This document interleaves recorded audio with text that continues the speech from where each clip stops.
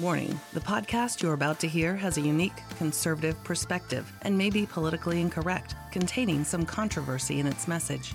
This episode may speak out against liberalism, socialism, the dark state, and religious organizations. It is possible that evil in politics, education, law, society, and religion will be discussed and exposed. However, we believe this podcast adds truth and value to a mature, disenfranchised audience who may be tired of apostate religions and wicked world systems.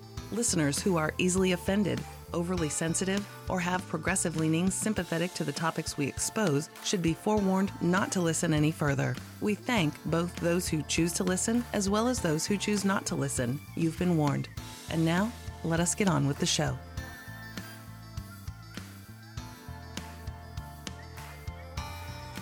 Hello, today's date is... Today's date is the 25th of October, 2019. You know, yesterday, I'm going to go ahead and tell the listeners. Okay. Yesterday was my 30th year anniversary. Yours? So was mine, too. Huh! I know. Wow. You know, the thing is I didn't know I was that old. Me neither. We must have got married when we were like 10. At least. Yeah. Grade school. Yeah. So we had our 30-year anniversary. Praise the Lord. Yesterday, October 24th. So if you feel like sending cards and letters, you can send it to 848 North Rainbow Boulevard, number 3239, Las Vegas, Nevada. Anyway, yeah, cool, man. So that was that's kind of a neat thing. Yes. Amen. That's happening. And I couldn't have asked for a better husband. Oh, you could have, but you wouldn't have got him. No, you wouldn't. I got the best of the lot. You could have asked for a better husband. You might have got Jeff Baxter. Jeff Baxter. I don't know who that is. The guy who played Jethro on the Beverly Hillbillies. Oh, for the love of He would have been a better husband than me. No. He'd been pretty cool. No. I think. I like Jeff. Yeah. A lot of things have been happening. So that's kind of cool. And let's see, what else? What else? Well, too much to talk about, really. Yep. Yeah, so we're kind of sitting in our living room on a laptop doing the show. And like I explained to you the last couple of shows, I'm just like too lazy to fire up the studio and do all that stuff. So it's cooler out here, too. It is cooler. In the studio, it's pretty warm with all the computers and stuff. Yeah, and we got like windows, and you can look outside. And I got some groovy music in the background. Mm-hmm. So we start trailing off, you'll know it, because we got distracted by what's going on the outside. No, I'm just teasing. I know. We got our dogs here to disturb us a whole bit. So today we have 5 stories and 1 possible video that we can talk about. Well, we better get going. Yeah. We better get going. As usual, the reason why we do this show is because the times that we live in are getting worse and worse. Absolutely. It's not better, and it's not the same. Definitely not the same. I was listening to a gentleman the other day who has a Christian podcast. And he did, normally he just does scripture. And he reads scripture and he talks about it. It's very good. But now and then he does like a prophecy show, kind of like this show, talks about what's going on. And he had noticed a huge jump around the 2014-15 year. Mm-hmm. Of course, you remember that? That's when all the blood moons were out and all that. I read a couple of books. Remember all the blood moons, and a lot of people thought Christ was going to return in 2015. Mm-hmm. It was a big thing. They made some good cases and good arguments. He thinks that the blood moons did in fact bring an omen, or were an omen of things to happen. Kind of like I think 2012, really, the world didn't end, but it changed. We did enter into a new Baktun. Yeah. I mean, so those are just personal beliefs. You can't prove it or say anything, but I thought it was interesting how he thought 2015 things really changed. And they did.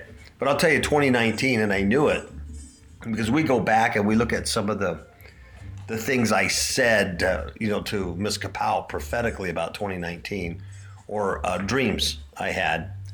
that, in fact, I listened to one the other day that was a year old. It was Yes, that's right. You did. I had a dream vision back in May of 2018, and I kept it on audio, and I just listened to it over a year later, and the dream vision was about the coming year and an increase in paganism, an increase in the occult and paganism, where it becomes so commonplace, it's no longer a witch hunt.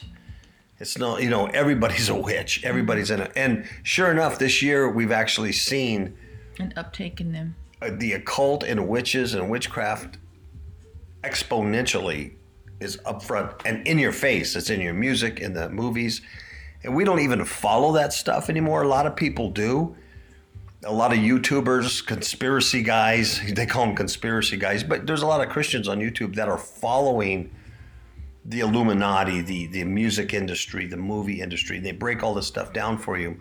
We haven't been doing a lot of watching that lately because we kind of got our own issues. But there are a lot of people out there watching it, and I still agree with them that there's just a lot of weird things going on. A lot of weird things going on in our weather and with our sun. And a lot of people predicting food shortages and stuff coming on. And I still have to agree with that. I can't prove it. I can't show you biblically. But that's why we do this show, is to show where we're at and to expose the evil. We don't tolerate it. No. I get mad, but I don't let the sun go down on my wrath because I speak about it. Yeah, that's what we're supposed to do. We're supposed to expose the evil, but we're not supposed to take vengeance. Yeah, exactly.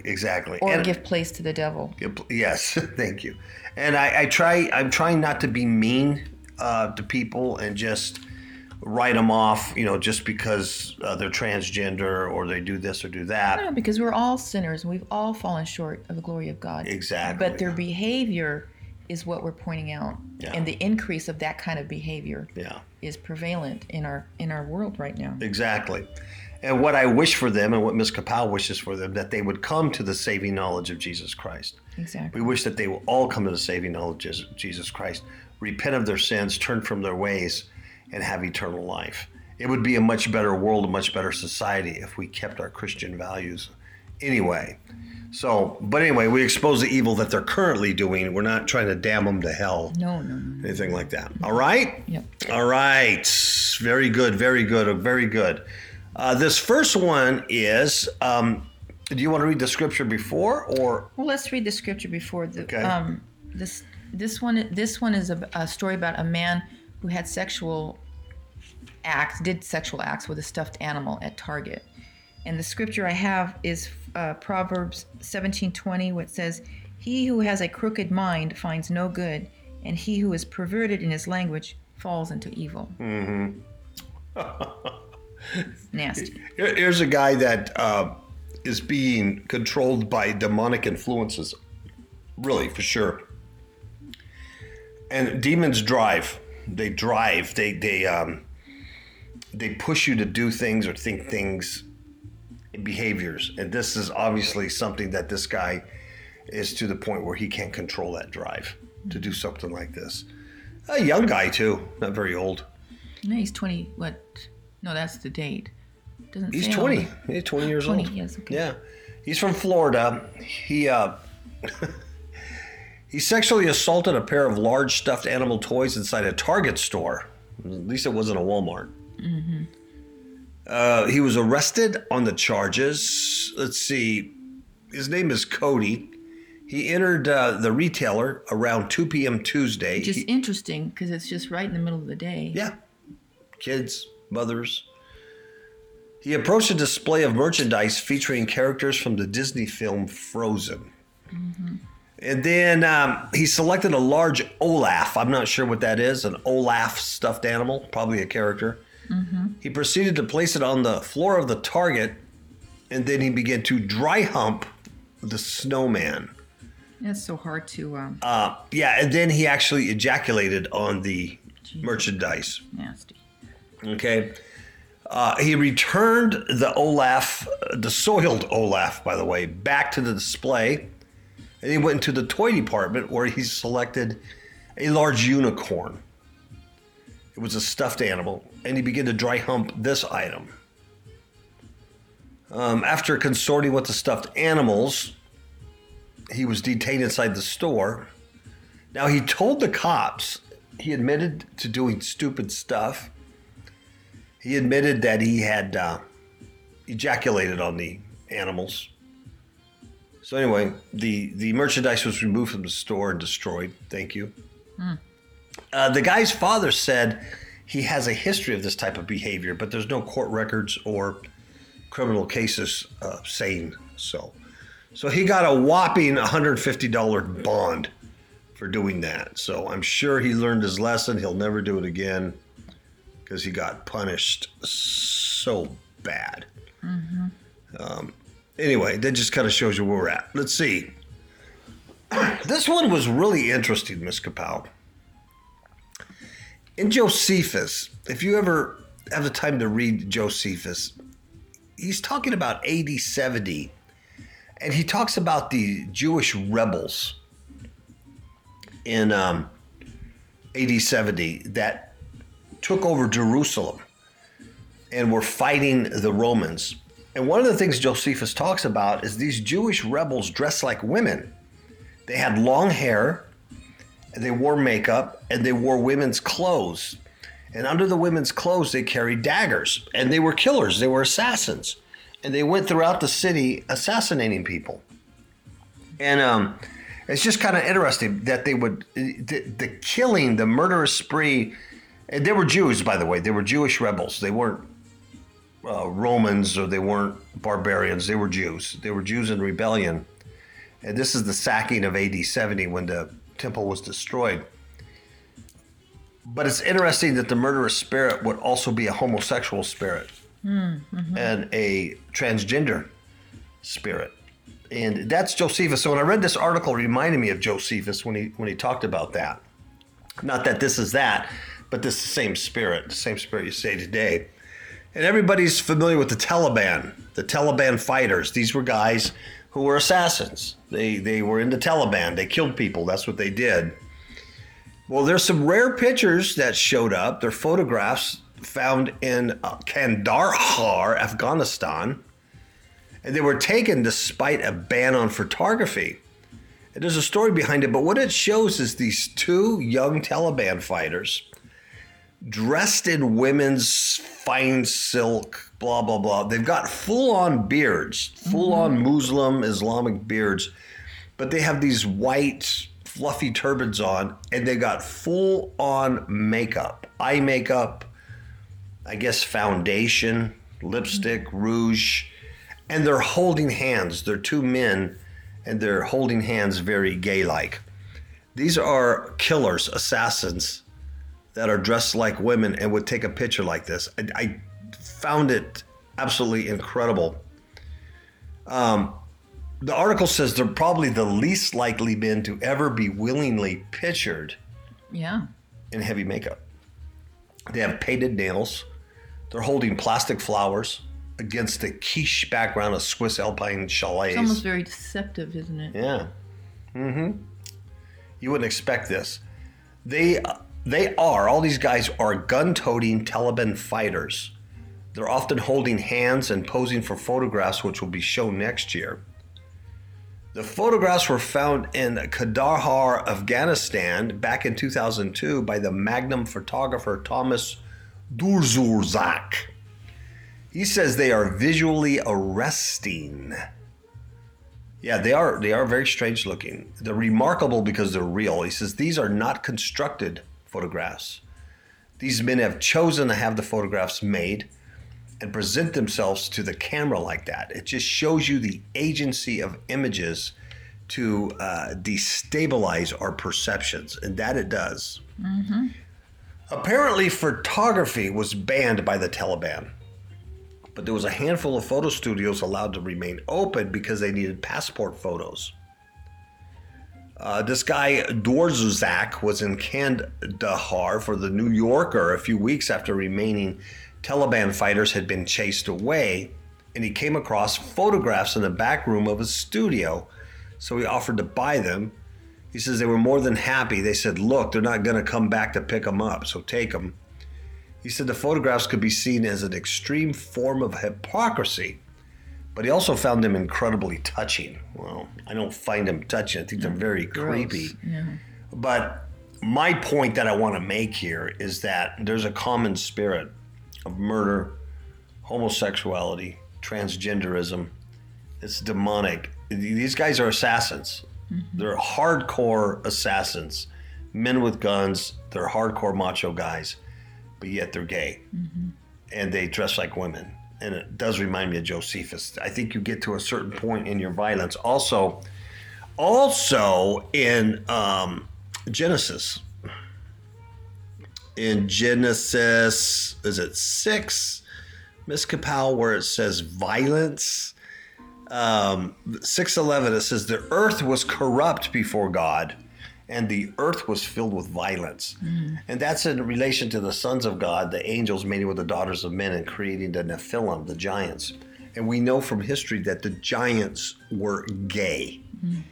They didn't like women, they liked each other. So homosexuality is part of that disembodied spirit. And the scripture I found was in Deuteronomy 22:5, where it says, a woman shall not wear a man's garment, nor shall a man put a woman's cloak, for whoever does such things is an abomination to the Lord your God. And that's part of it. It's part of them being an abomination, is it? Yep. A total abomination. So it's very interesting. Very interesting. The pictures aren't made up. But here you got the least likely guys that would be dressed like chicks doing that. Yeah, to me, it reads as a deception. They want you to think there's something that they're not. Yeah. This one irritated me for several reasons. I think people that participate in this kind of stuff are just brain dead. Mm-hmm. They have no idea what kind of demons they're letting in. And I'll tell you from personal experience, and Ms. Kapow will tell you from personal experience, that the spirit of fear is nothing to mess with. It's not anything you want. Mm-hmm. When the spirit of fear comes on you and starts invading your body and your mind, it's a horrible, horrible, nightmarish experience. It's a demonic spirit of fear. So people that participate in haunted houses and in Halloween things where they get scared and they do this kind of stuff, they are opening themselves up. They will get today they will get the demon. In the past, I think God's grace, there was other protections and things like that. Today they will get haunted, and they will be sorry for doing this. But what made me mad about this story, I posted this story on our Facebook page, and like usual, there's several people, you don't know, that share it on their pages and they share it with other people. But I saw, and I don't know their names, but some people had shared it. At least a couple of people had shared this story. And some of their friends were like, oh boy, let's get, I got my plane ticket, let's go. Oh boy, this will be fun. Like instead of seeing what I was trying to say about it and how dangerous this stuff is. They saw it's fun. Yeah, they want to participate in it. That's why the 1 Thessalonians 5:22 says, abstain from all appearance of evil. Yeah, and this is what that is. Mm-hmm. It's really evil. This is something else. It's called the scariest haunted house in the United States. Requires 40-page waiver, a doctor's note, and a safe word. Apparently, this is really something else. My opinion is it's so dark and so demonic that the demons themselves are creating hallucinations within people, and the fear of possessing them. And that's why they need all these waivers and things like that. The guy who runs it also uses... There's a hint in here where he uses hypnosis to some degree. So these people are claiming that things happen to them in this haunted house, and they file lawsuits, and everything's recorded. And he goes to court and he shows the event, and those things never happened. But yet these people swear things happened. Mm. So what does that tell you? Dear God. This is in Tennessee. It says, you really don't want to do this. This is what every person must utter after failing to complete a tour of McCamey Manor. Russ McCamey owns and operates the most terrifying haunted house experience in America. One you're not allowed to attend until you watch a 2-hour-long video, sign a 40-page waiver, create a safe word, and pass a physical. and more. Can you imagine that? Now, see, that to me right there would be well, first of all, I wouldn't want to go to a haunted house, but if I were so inclined, something like that would be very a red flag. Well, yeah, I got to sign a 40-page waiver. Yeah, and watch a 2-hour-long video. Yeah, and get a physical and all that stuff. That's insane. So, anyway, let's see. It says the Summertown, Tennessee horror house is so extreme that no one has ever successfully completed the experience. And yet Russ says his new haunted show, Desolation, is his most extreme yet. See, and he wouldn't be in business if people weren't going to this. And then we get mass shootings and rapes and child, and you wonder why, or this guy goes in a Target and humps stuffed animals. You wonder why society has become demon possessed, demonized. There's no protections anymore. It's really a scary thing. Nobody's even made it to the starting clock with this new show, Russ said. He says it's a mental game. It's much more difficult because of that. No one's even started the clock. Think you have what it takes to tour the manor? If you do, it only costs a bag of dog food. Because Russ has 5 dogs. If you complete the tour, Russ will hand you $20,000. See, what does that tell you? That tells you something else. He says it's not as easy as just a bag of dog food, as you probably gathered by now. The Manor's website lists 7 must-do items before the tour can begin. You have to be 21 years old or older. You have to have completed a sports physical and doctor's letter stating you are physically and mentally cleared. Pass a background check provided by McKamey Manor. Be screened via Facebook, FaceTime, or phone. Proof of medical insurance, sign a detailed 40-page waiver, pass a portable drug test on the day of the show. This is all to prevent him from people suing him. There's also a 2-hour movie Russ requires you to watch before visiting the manor. The video, And Then There Were None, is a collection of every contestant who attempted McKamey Manor between July 2017 and August 2019. He says the video is basically a montage of people quitting the tour, uttering the required phrase, "You really don't want to do this." And you can watch the video. I wouldn't watch it, but you could watch it right here on this news article. If you're so inclined, go to our Facebook page, Fifth Hook Media, and it's posted on there. Miss Kapow wants to tell you, please don't watch it. I wouldn't watch it. Please don't watch it. I wouldn't watch it. But please don't. Let's see. When it comes to the actual tour, Russ has a list of warnings and rules you must follow. The warnings are intense audio, lighting, extreme low visibility, strobe, fog effects, damp and wet conditions, physically demanding environments, close contact with creatures you might be touched, very real and graphic scenes of horror. There's no smoking, there's no drinking, there's no eating inside or touching props or actors. Guests voluntarily assume all risks and dangers, Now, who is this guy? Well, you would think that this dude was some kind of witch or... Yeah. But it's like you said, it's deception. Yep. Mm-hmm. They want you to think there's something that they're not. Yeah, even Proverbs. I don't remember what scripture it is where it says that they give you, this person gives you food, but in his heart there's like 7 evils or something like that. Yeah. Something to the point that he, on the surface he seems like he's trying to do you a favor and stuff, but in his heart he has evil intentions. Yeah. And that's who this man is. Oh, yeah. There's a picture of him. He just looks like an ordinary guy. Because he's saying that he's very straight-laced, conservative guy. He doesn't smoke. He doesn't drink. He doesn't do any of that stuff. He's just like one of the guys. He never did drugs. Didn't even drink coffee. Never had a cup of coffee. Never had marijuana, nothing. But, for someone to do something this evil and it does something it harms another person. Yeah. That's evil. Yeah. That's evil. He says he's very conservative. No, he says I'm just this guy that runs this crazy haunted house that people think is a torture factory or a fetish factory. All of these things that it's not, but most people believe that based upon the films that I've made. Russ films every tour with his video camera. He then publishes the results on his YouTube page. So all this is for free. He wants you to get demonized. Yeah. I think if you watch those films, you're going to get scared. You're going to have a spirit of fear on you. Russ says he doesn't curse. He doesn't allow cursing during the haunted tours. If you do, and many obviously can't help themselves, he deducts cash from your potential 20 grand. See? Yeah. He says more of an inside little joke that the manor is the most extreme haunt in the world, but there's no cussing involved. He laughed.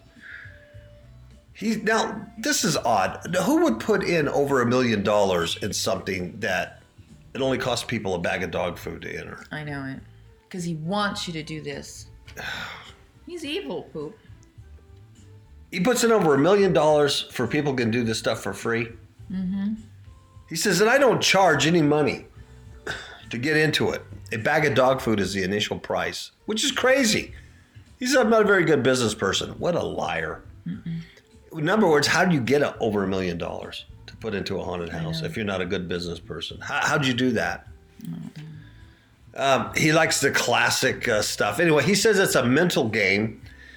Russ is so good at what he does, he's had people sue him over things. Now, this is interesting. They thought happened during the show, but didn't actually happen. Russ doesn't film every show for entertainment. He does it to protect himself in court. He said, you'd be surprised over the years how many people have claimed something happened to them inside. And I need to go back and show whoever needs to see it in raw and unedited footage saying, here you go, here's a complete show.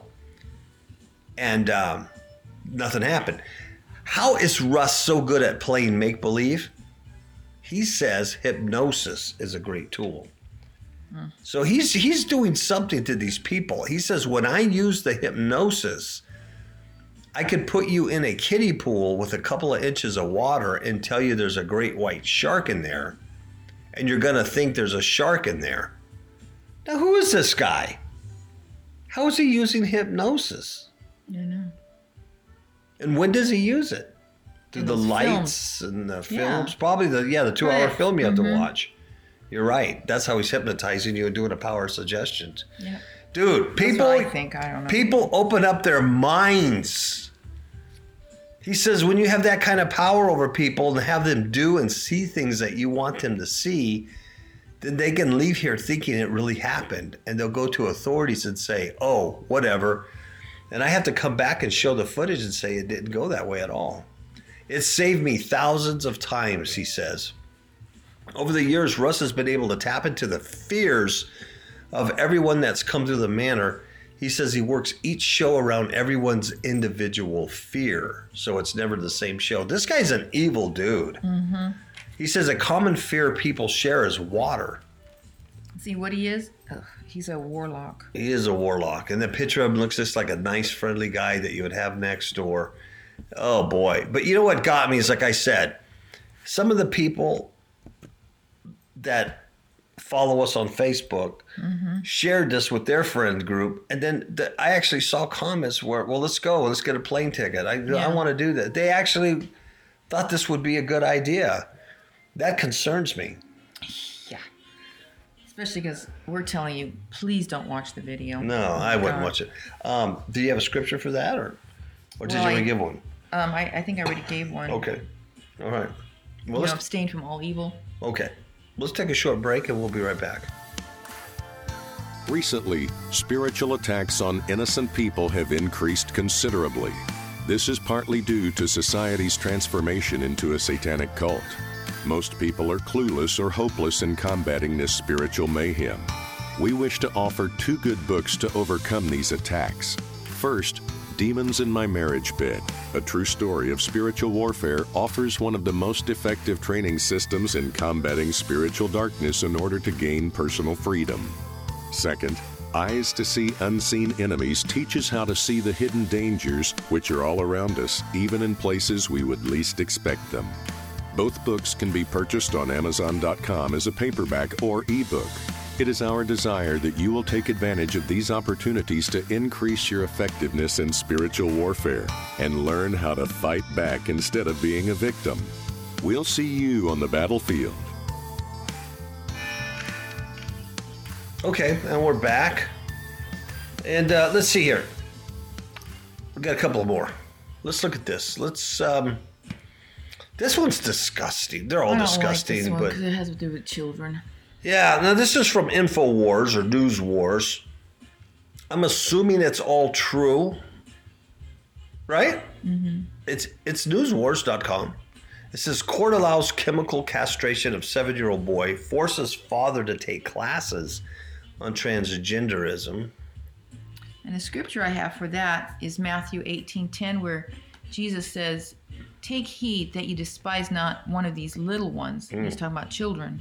"For I say unto you that in heaven their angels do always behold the face of my Father which is in heaven." Wow. Mm-hmm. That's a command. You know that? That's not a suggestion. It's a command. This is disgusting. A Texas father lost a court case this week, forcing him to accept his 7-year-old son as a girl and allow the child's mother to start giving him puberty blockers. Eventually, the mother wants the boy to fully transition from male to female. Jeffrey Younger, the father, has been fighting to protect his son from what equates to chemical castration for nearly a year. Dear Jesus.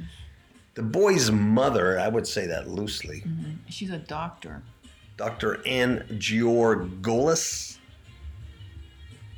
has been dressing the child in girl's clothes and telling him he's a girl, according to the child.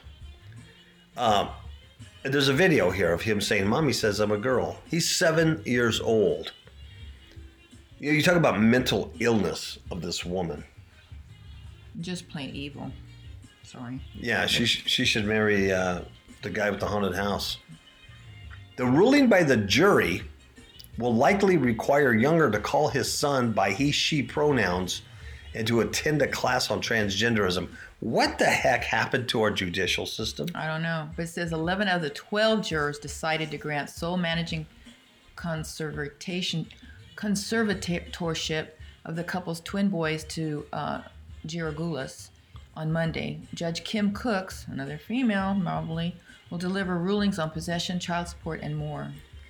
It doesn't say what this man does for a living, but his ex-old lady is a doctor. I don't know what kind of doctor. I don't know if it's medical. I don't know if it's PhD or doctor of education. I don't know. But she's requesting that her husband, his visits be supervised and that the number of overnight stays the boys get with him be reduced.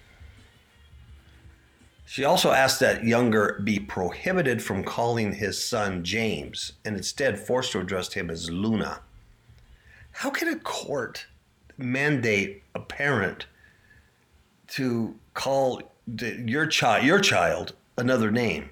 I mean, how far-reaching is a court? In fact, Georgoulis has specifically asked the father not bring James around people who do not affirm him as a girl. That's probably his family. Sure. Anything else? Younger argues his ex-wife is transitioning the child against his will and voices concerns about his mental and physical health. That's so sad. Oh, dear Jesus. Wow. That is horrible. Anyway, I'm assuming this is a true story. And that just says we are at the end. We are at the brink. Because this stuff did not happen in our society before. You know, did you have a scripture for that, or did you already give it? I already gave it. How come I keep forgetting? I don't know, because I just get excited. You just get excited. I think so. You have one about this one. The headlines, this is about nurses who kill. Medical murderers and the mystery of the Clarksburg, Virginia hospital in West Virginia. The point I want to make on this one is that, in my humble opinion, I think these murderers, the spirit of murder, they're just going to where the victims are. Just like a pedophile will go to where the children are. A rapist will go where the women are. Well, I think if you like chocolate, you'll probably work at See's Candy. Yeah, that would be ideal. Exactly. You'll go where that stuff's at. Yeah, you had a job there, didn't you? No. You should have. You like chocolate. I do like chocolate. That's why I didn't work there. Well, it's like sometimes you read these arsonists become firemen. or they work for a fire department, things like that. That's what I think is this deal. These aren't like mercy killings. These are just people who like to kill. And it's creepy because It is creepy. I don't like it. they have access to victims. Could be you, could be your loved ones. Nurse Charles Cullen worked at 9 hospitals in New Jersey. Hey, you did that good. I did. Enjoyed it. In Pennsylvania, killing dozens of patients by spiking saline IV bags with deadly doses of drugs physicians did not order and patients did not need. Donald Harvey, who worked as an orderly among other hospital jobs, roamed units at 3 hospitals in Cincinnati and Kentucky, where he killed more than 24 patients. The healthcare killers used insulin, heart drugs, poisons such as cyanide. They had access to frail patients on hospital floors. Ultimately, they were convicted of murdering patients under their care. Yeah, none of these guys, sometimes they're called the angels of death. Yeah, they did that as a mercy kill, though. Yeah, these ones, these guys are just killing people. They get a thrill out of it. They're murderers, and they're going where they can murder, and they can do it really with almost impunity. It's really hard to catch something like this. Investigators assembled clues in at least 2 homicides and at least 8 other suspicious deaths at a Clarksburg, West Virginia Veterans Affairs Hospital.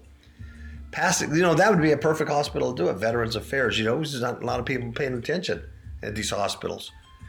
Past examples of healthcare workers who killed patients with unneeded medications, including insulin, drugs suspected in the VA deaths, show how difficult such cases can be to detect and prove. This one guy, Cullen, look at this kid's face. He looks like he's something out of a movie. I mean, look at that. He's a black-eyed young man. Just pitch black-eyed. I mean, just look at that look. Yeah, it's scary. Cullen moved from hospital to hospital, taking new jobs when managers begin to suspect his daily ways. So just as soon as someone suspects, you just get another job. You're in the medical field. Although investigators collected forensic evidence implicating him, prosecutors did not charge him until a fellow nurse wearing a wire coaxed a confession. Good for him. Yeah. Harvey's arrest was a matter of luck. He used cyanide to poison a man hospitalized after a motorcycle crash, unwittingly triggering an Ohio law requiring autopsies on all motorcycle fatalities. Now, here's what's interesting. The medical examiner who performed the autopsy had a genetic ability to smell cyanide, and that triggered the investigation. Hey, your sin will find you out. Yeah. Isn't that the truth? Yeah. Look at that. Otherwise, they would have never, this is him. This is a picture of Harvey in 1985. Otherwise, they never would have caught him. They say there's no formal statistics tracking the number of healthcare workers convicted of murdering patients. Why? Do you think there should be? Do you think FBI should track that? Such cases are distinct from medical errors, sure, or mistakes. These are serial killers. They're often called angels of death, but those familiar with their behavior say the moniker rarely describes their crimes. More often, they kill with intent and out of compulsion, not compassion. There's a criminologist at Birmingham City University in England. She studies nurses who kill. Yeah. And she did a 2014 research paper. She identified 16 convicted of murder over the past 4 decades. That's a lot. In the United States, Belgium, Finland, France, Germany, Italy, and the United Kingdom. So it's common. Cases studied in Elizabeth Yardley's 2014 research paper. Here's pictures of a lot of these people, female and male. Jeez. All these people, look at this. Wow. She has a whole list of all these people and where they worked at. Intensive care unit, a lot of it is, ER, That's stuff like that. sad. She has the number of, the year of conviction, the whole thing. What she found out is what insulin was the drug most frequently used to poison patients. Healthcare killers also use sedatives, muscle relaxers, blood thinners, heart drugs, even bleach. Some started with one drug and moved to another as the pace of their killings increased. In most cases, the killers poisoned patients with drugs taken from the hospital where they worked. Some nurses had legitimate access to the medicines. Others stole the drugs by bypassing safeguards, secured medication. And it's a real challenge, you can imagine, to investigate something like this, because these are people who have access to their victims. And drugs. And drugs. So, they go on, they say it's very hard to prove. And it's probably going on today. And, obviously, if they're using insulin, this article also says that testing for insulin is very tricky. It's not an easy thing to do, to test for it. So there's probably a lot of stuff going on, And I read somewhere there that it's a very tricky investigation. Yeah. And that's probably why they really don't want to take it on. Well, that too. And then look at the hospitals. Do you think hospitals want this stuff out? Really, the healthcare providers want this out? Hey, it's a shame, but they want this swept under the rug. Yeah. So who knows? Well, the scripture I have for this is John 8:44, where Jesus says, "Ye are of your father the devil, and the lust of your father ye will do. And he was a murderer from the beginning." Yeah. Boy, ain't that the truth. A liar and a murderer. Well, okay. Let's see. One last thing. Let's see the way things ought to be. And it's a story, but it's actually a video. The video you can find by Googling or type it in. But if you want to go to our Facebook page, you can. It's up on there. What it is, it's a coach that disarmed and then hugs a student in a high school shooting. Let's see where this was at, if I can remember correctly. It's a video. We watched this video. I watched it again the other day. It is quite amazing. This guy comes in with a gun into the school with a shotgun, and this coach then grabs him and just hugs him. And one teacher takes the gun away, and it's just like compassion on this guy. It's quite incredible to see something like that. And then they interviewed the teacher. He was a football coach, and the student was 18 years old. And it just the video footage just shows him hugging him like with compassion and crying over him and stuff. It just, I would like to think probably that guy, that coach, was probably a believer in the Lord Jesus Christ. Yeah, and he probably knows this boy. Yes, you know what I mean? He knows who he is. Feels for him. Yeah. Whatever the kid's going through. Apparently, this guy was having a mental meltdown that day, and came into school with that loaded shotgun, had a mental meltdown. But this guy saved a lot of lives, but probably also saved his. Sure. Hopefully, quite amazing. He'll be on a road to, to health. Recovery. Exactly. So that's about it, Miss Pal. All righty. Well. Say ciao. Ciao, babies. Good night.